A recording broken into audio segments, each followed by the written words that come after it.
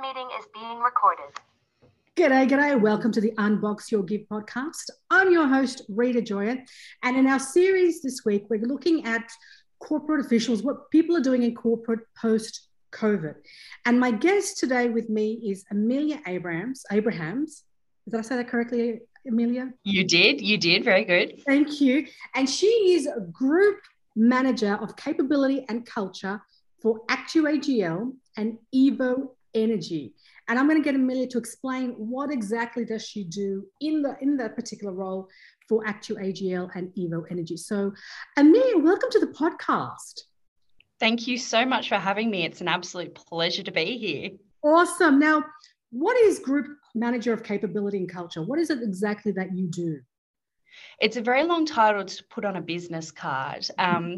Essentially, if I think about what my role involves, if you think about the employee experience and the employee life cycle from onboarding to offboarding, my role really encompasses that area.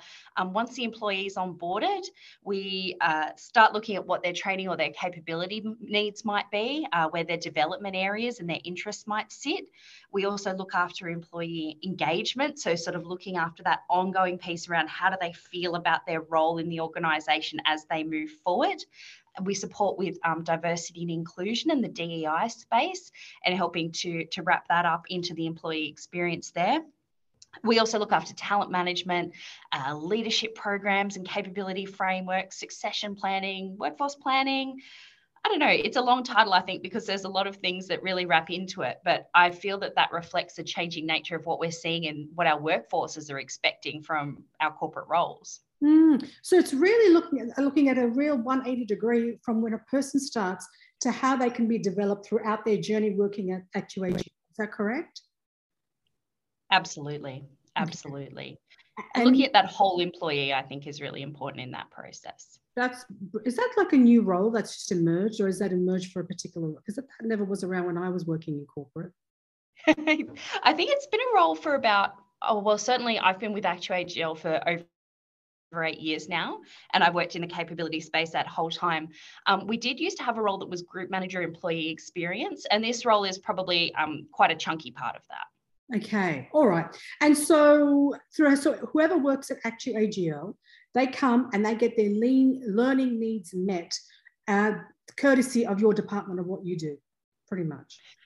In a way, yeah. So we're quite a diverse business because we do still have our competency-based frameworks that sit out in Evo Energy. So we do have a team that looks after competency-based training. But when it comes to looking at an organisational wide perspective and having a look at what are the skills that we need for our employees now, and also starting to consider what do they need in the future, that's what our team does. So we look at opportunities to be able to centralise training, be able to leverage common interests across the different businesses that we have to make sure that we can connect people in the right way and help them build skills together in a learning cohort, help them build their networks and their relationships while they're skill building at the same time. Okay.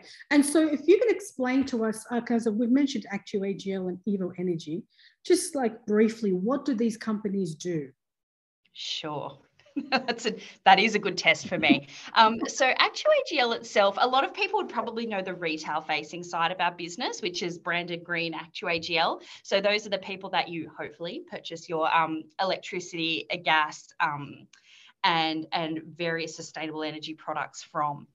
So that's sort of that ActuAGL side of the business. Then you've got the Evo Energy side of the business, which in a basic way of explaining it is the poles and wires side of our business. So they look after the energy network that we have in the ACT and into certain parts of New South Wales, making sure, I guess, that the power stays on. That's our job there, as well as looking to future challenges and making sure that we're looking at a sustainable way to continue to provide electricity to the ACT and to build our electricity network. But then there's a third piece that isn't really public facing, I suppose, and that is our corporate area, which is also called ActuAGL. And we do provide those corporate services to both the retail business and to the Evo Energy business under what we call the joint venture. And for anybody who's interested, we do have an ActuAGL joint venture website that explains a little bit more about the complexity of how this little business all fits together. So ActuAGL, because it's located in Canberra, they actually do not have a competitor, do you? You don't have a competitor at all. Not in Canberra physically, but I guess retail is, particularly the retail business, is an increasingly competitive market in the ACT. There's lots of energy providers who are coming up and doing lots of different things. So a priority for us is certainly making sure that we remain customer focused and we understand what our business proposition is and our customer value proposition is and how we can differentiate ourselves from our competitors. Okay. So with your role, this is really interesting for me, because if you look after how many employees are you looking after their learning and development needs? So we've got about 740 at the moment across the 3 businesses. Wow. Well, the 2 businesses in corporate. That's huge. And how big is your team? So my team, I have myself and I have 3 capability advisors. For 740 people? Yeah, but we do have, like I said, I think there are more business-specific learning teams that sit within those business areas. So we're looking at a holistic, more high-level perspective. Okay. So it sounds like a lot, and it is a lot, but there are teams that are sitting out in the businesses looking after those really specific business training needs. Okay. It's like when you go to a mechanic or a hairdresser and they can never look after their own hair or their own cars because they're too busy looking after. Who looks after your L&D needs? Like, does it have someone else? Me. No, I'm very fortunate in that I have a fantastic manager, our general manager, who really makes sure that for me and for my team, we're really able to walk the walk. So we are able to prioritize time to make sure that our own development needs are met. I'm doing a bit of study at the moment, which is killing my life, but I'm getting there slowly but surely. What are you studying? Why not just do a bit of study? Well, what are you studying? I'm studying a graduate certificate in organisational learning. So really looking at, I guess, the theories behind a few different things, including change management, innovation management, but also the way that those impact on leadership and the way they impact on the culture and the general learning culture of organisations, which is really interesting to learn and obviously very valuable for my role. Absolutely, 100%. And so what do you find, like being in the role that you're in, what are people's needs at the moment when you are looking at overall, like, are you seeing a pattern of people wanting, I don't know, self-development in terms of leadership? Are you seeing people want more product knowledge? Like, what is the learning needs that you're seeing, the patterns that are emerging currently? Sure. It's a really interesting question, actually, because there's always the common ones that you get around things like communication and leadership and how to do those things. But there's a shift at the moment to focusing on those items in a virtual setting, in a virtual world. A lot of managers and people within teams are going, so that's great. I've got my leadership skills from this program that I did, but now how do I translate that to being a leader in a virtual setting where half my team is potentially working from home or working in a hybrid environment, particularly during the COVID period where we had long periods of time where, like the rest of the ACT in the country at some points, people were working solely from home. So there's that check-in of, well, how do I do this? How do I lead and how do I manage people? How do I build connection when I can't physically see them and they're on the other side of a screen? And so that obviously is continuing to be something that we're looking at, because what COVID's done is it's fundamentally changed the way that we see work. And I don't think it's a new thing, but I think what it's done is it's accelerated the point that we've got to where it was probably something that was down the track and we had time to think about it. And there were only certain segments of the employment market or employers who did this. What's happened is for a lot of organisations now, we've done it. We've sort of had to rip the Band-Aid off and go. So we're trying to help people to understand now, what does this look like for them in terms of their role? How do they work and how do they lead remotely? How do they connect in with their team? So that's definitely a big one that's coming up. The other one that's sort of happening, I guess, in pockets of our business, but is probably a trend that's happening across a lot of organisations, is certainly that data and the ability to use, analyse and manipulate data. data is such a valuable piece for businesses and for organizations. And while it was previously something probably considered most valuable for finance or maybe technology teams, we're actually seeing that coming across the board with people going, I need to have more skills. I need to be able to understand how I can take this data that's in front of me, or how I can find this data that's available within the business and turn it into something meaningful and useful. Okay, so so the two things that are coming out in terms of what people's needs are in learning development is really relating leadership skills, the courses that have been into a virtual world, and also data analysis is what people are really looking, which is quite interesting to me because you don't find that things like mental health or anything like that, people putting their hands up and saying, look, I'd like a course on this, or how to manage myself at home, or how to discipline myself because I've got the laundry to do and work at home and feed the dog and all that jazz. I think that's still definitely coming up, and we do have an employee wellness team over in ActuAGL and Evo Energy who do a lot of work in that space to help support people. I think, and again, where I think this role is interesting for me is the learning and development side of things is sort of covering more of those probably tactical skills. When we look more in terms of what we're looking at to input as part of the employee engagement results or focus groups that we're having in conversations with the employees about those results and what we're seeing, that's where a lot more of that is coming up. And it's less about training, albeit that for some managers, they're saying it would be great to have more tools or more understanding about how I can manage this. It's really more of that, I guess that exploring of that work, that good old work-life balance, and that understanding of how do I manage myself as a person and my team as individuals. How do we manage together to make sure that those lines don't kind of blur and burn out? A lot of it is to do with as well just the concept of, I probably know what I need to do to manage my mental health in some instances, but I don't necessarily feel supported to do that within the organization. So some of the work we're doing at the moment is looking at, well, what are the options that we have, and what does supported look like to our employees? What could we implement, or what could we change that would make a difference to the way the employees perceive the support that is there, or the resources that are available to support their mental health? Okay. All right. Brilliant. So now in your role of what you do, was that just a role that you applied for and you got, or did you have to work the ranks in ActuAGL to arrive at your current position? How did it come about? It came about through a series of very fortunate structural changes, really. So it wasn't a role that existed when I started. And I started as a learning administrator. So I used to just sort of book and enter all the data into the systems, which was fun times. But fun times. But I think as you evolve and you get to see different things through a role and look at opportunities, and I have always been one to put my hand up for things. So whenever an opportunity comes up, whenever there's something that gave me an opportunity to play in a different space or work on a project, I'm usually one of the first people going, I could do that. I could probably have a crack at that.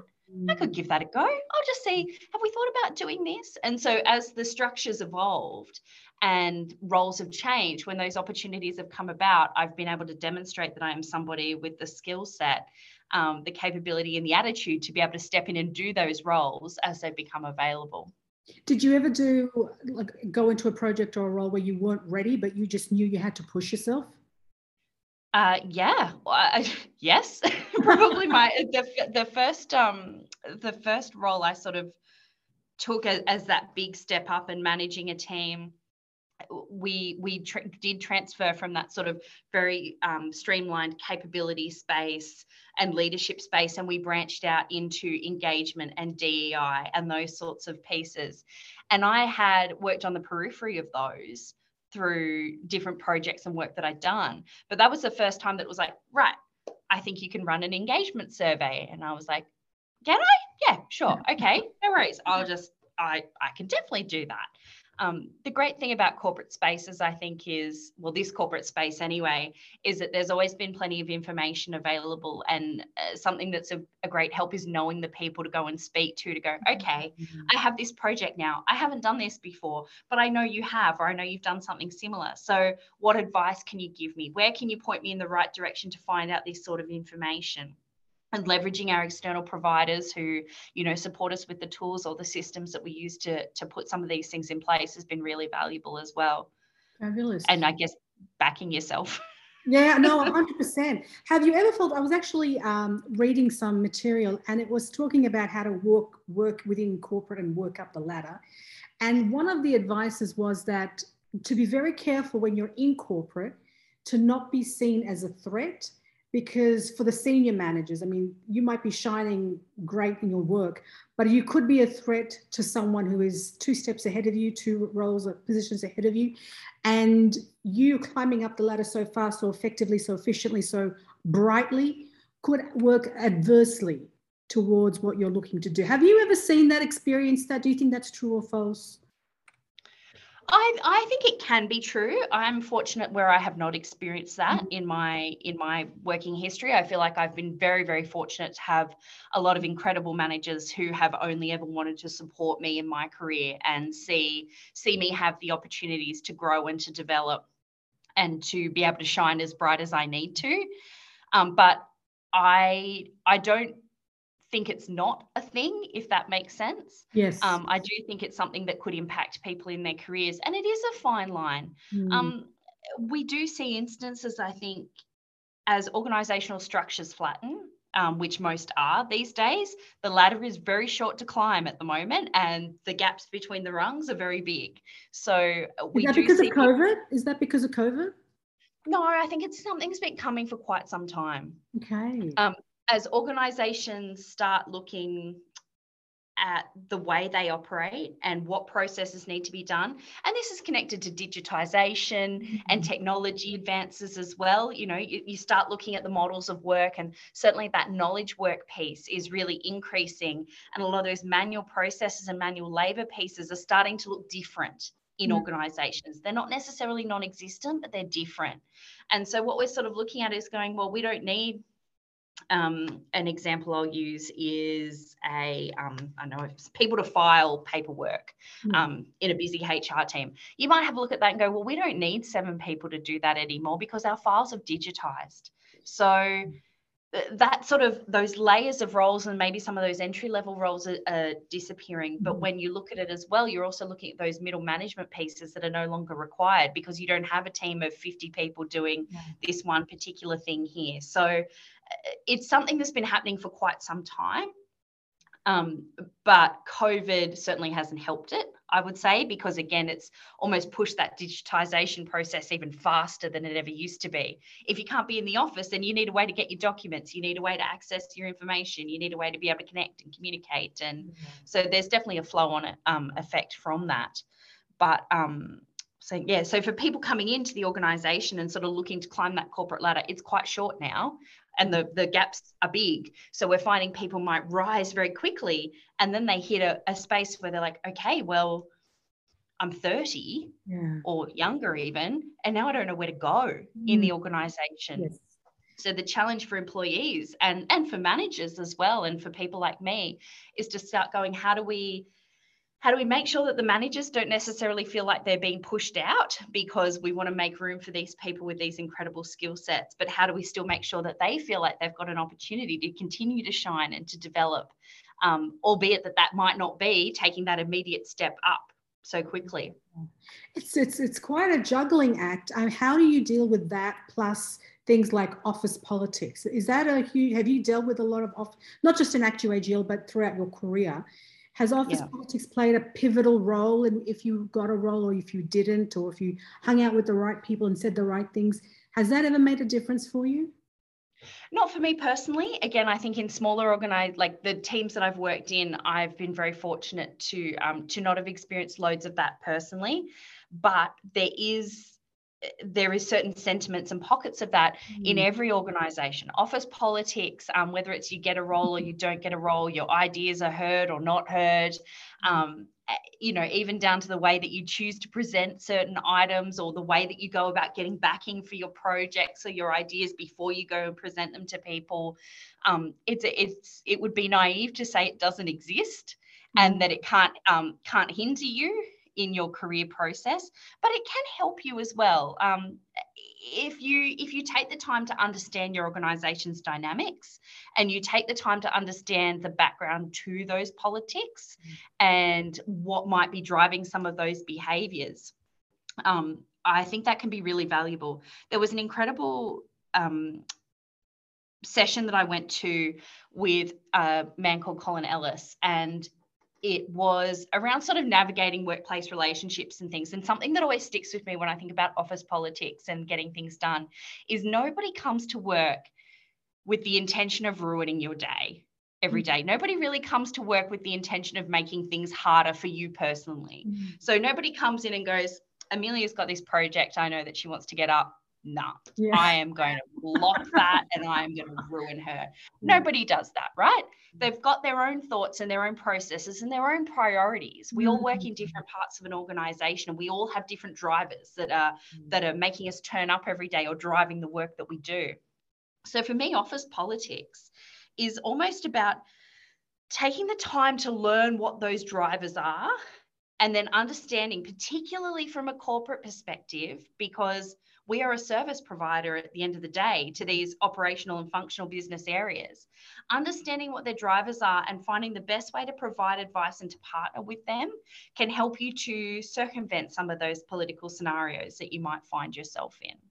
It's really great said, finding out what their drivers are and really navigating that terrain rather than taking it personally and saying, what you said is ruining my day. It's not really about you, it's about their priorities and how that's wonderfully said. Now, having said that, Amelia, with your work in learning and development, working for a huge organization in Canberra, what do you feel, and the digitization having moved a lot faster because of COVID, and as such, working up the corporate ladder, as you said, has become a lot shorter with the journey to the top. You know, there's less people to get through. What do you see as the future of work? Yeah, I see the future of work as being, it's a matrixed thing, the future of work.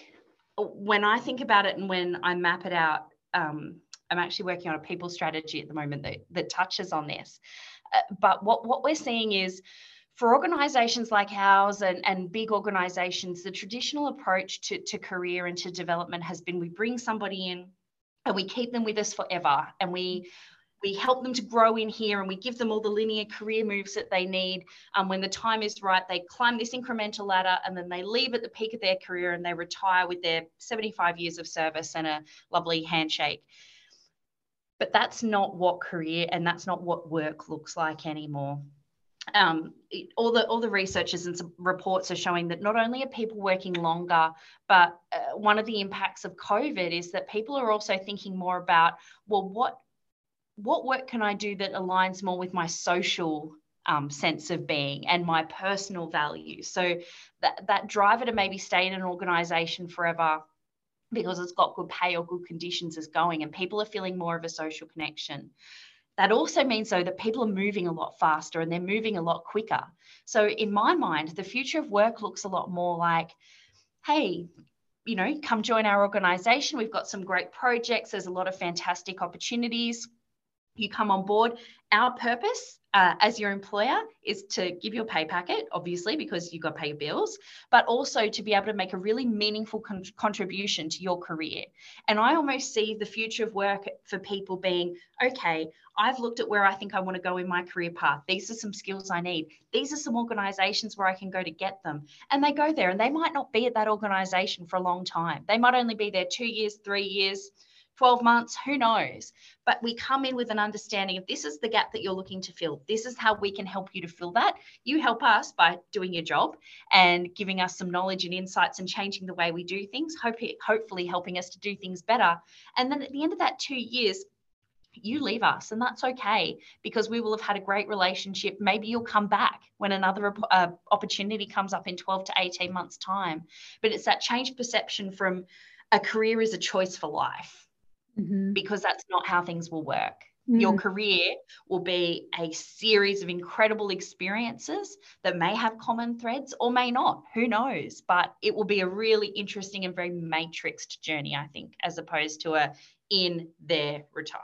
Yeah, absolutely. And do you think there would be more of this, dichotomy of working from home and working at the office? Do you think there's going to be more people asking for that, saying to fulfill my cause, to the social needs that I have, or the causes that I want to support, working from home and not commuting or things like that would serve that? Do you guys, would you allow for that? Do you think that's what would happen, more of it? Absolutely. I think hybrid work is now a baseline expectation for employees. There are always a baseline expectation. I think there are always exceptions to the rule. So, there are roles that can or can't be done flexibly or in a hybrid manner. But for particularly corporate and for knowledge workers, I think that hybrid work is a baseline expectation of what they're looking for from an employer. Fabulous. And because you currently work from home too, you go to the office and you work from home, even though, God willing, we're after COVID. But it's a hybrid working conditions, right? Yeah, it is. Yeah. It absolutely is. And we are certainly exploring as an organisation how, I guess, we transition that into a longer term process and an accepted process that we do. So we do have various things have been put in place to support that, but probably looking at it more holistically from across the organisation and saying, yep, this is how we do it. This is what it looks like. This is the framework that we have to support it. This is the technology that we have to support it. Because you have to. I do genuinely think it's a baseline expectation for employees now. Excellent. And so my final question to Amelia is, where is your vision for your career? Where do you hope to take what you're doing? I mean, you said career is not just the one monologue anymore. It's like a huge load of experiences. What do you hope to experience next, or what is the ultimate career vision for yourself? Absolutely. So my ultimate career vision is hard because I don't have one. And I know a lot of people really struggle with that. But I firmly believe that I've been successful at getting where I am by not having a fixed expectation of where I want to be. So when the opportunities come up, I'm able to take those because they don't not align with where I think I want to go. What I would ultimately love to be doing is something that allows me to continue to make a meaningful contribution to people's workplace experience. So while that sounds very fluffy, I think what it means is that at the end of the day, all of the roles I've taken have a common thread where I get to make some sort of meaningful contribution to somebody's experience at work. And we spend a lot of time at work. We spend way too much time at work to hate it and to be miserable and to not enjoy it. Nobody needs to love their job and jump out of their skin every day coming to work. But if we can make it so that it's a nice experience where they come and they go, actually, it's not that bad. Like, I enjoyed that, or I enjoyed that element. I feel like I got something from my organization, or I learned something today. Then to me, that's really valuable. And that makes me feel like I've made a difference. So that could look like maybe coaching down the track, or organizational design or workplace design, leadership and mentoring. I love doing all of those sorts of things. So somewhere in that vicinity, but there's no golden point that I'm aiming for, because I want to make sure that I always keep my options open, because so many things come up that you don't expect at a time that you don't expect. And I want to be open, and I want to be ready to be able to take those opportunities as they come my way. Amelia, thank you so much for joining us on the podcast. I truly appreciate your insight into what's going on with a huge organization that's going on in Canberra, your role, how you've approached it, and what you're doing in your capabilities. So thank you so, so much. Thank you, Rita. I really appreciate it. Thank you for having me. Thank you.